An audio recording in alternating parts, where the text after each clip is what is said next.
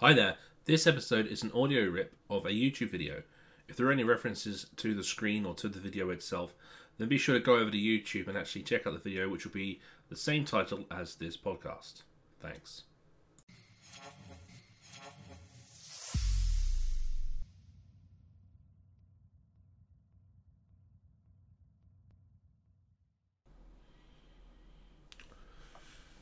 Just a quick video here talking about Hager RCCBs.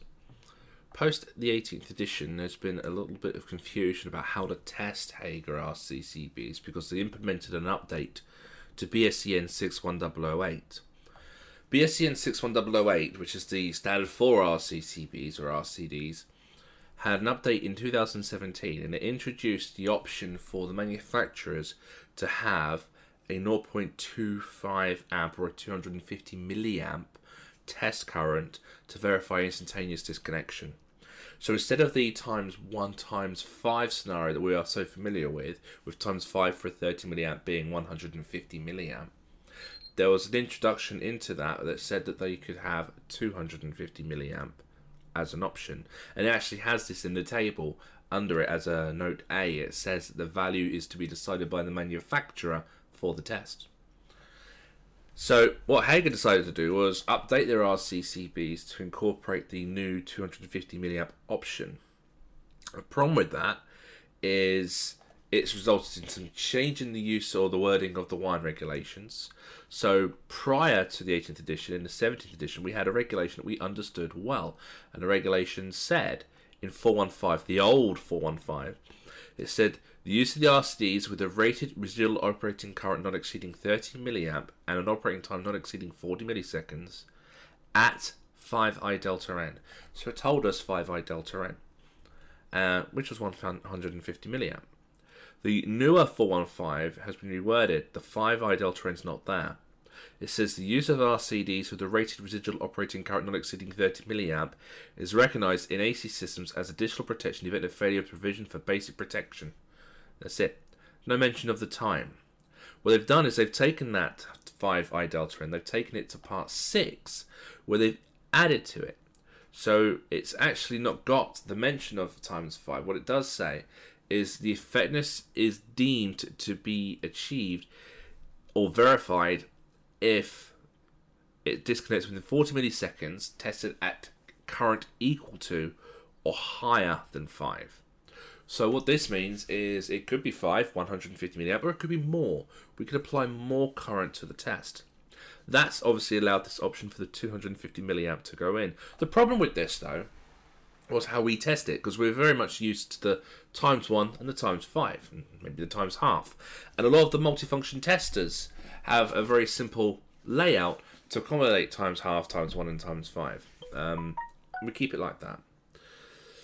If you have a higher end machine, you may have the ability to test variable RCDs, in which case you can adjust that to 250 and you can test that at times 1 and you're looking for less than 40 milliseconds. It does say, however, or higher here, and the advice that Hager have given for this is if you have an MFT that doesn't do a variable, you could just set it to 300 milliamp, again, which is higher, and as long as the instantaneous disconnection time is within 40 milliseconds, then you're good. So that's a little bit of a way out of this problem.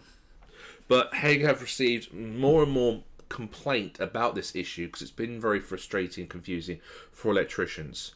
So what they have just recently done is they've just announced on Twitter, and I'll just read it here. Based on customer feedback we've received, we are pleased to confirm that we have improved our new RCCBs to align with the 40 millisecond trip time calibrated at 150 milliamp, which is the way we've always been familiar with. This is standard practice in the UK market, and they're now being fitted as standard in our products since the 1st of October. So since the 1st of October, from the line, everything is calibrated to adjust to the older 150 milliamp, which we are more familiar with. But this creates the scenario of we've had a year of RCCBs coming in off of the line where they are adjusted to 250 milliamp, not 150 milliamp. So the solution for that Hager have given us is the panels or the consumer units that this was provided with will have a label. They'll have a label fixed inside them, and I've got a copy of that label right here. And the wording of the label says, this type A 30mA RCCB in this consumer unit conforms to BSEN 61008-1 2017.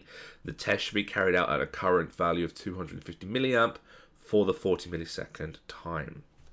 So from the 1st of October, RCCBs should be okay to 150 milliamp, the old way that we are familiar with.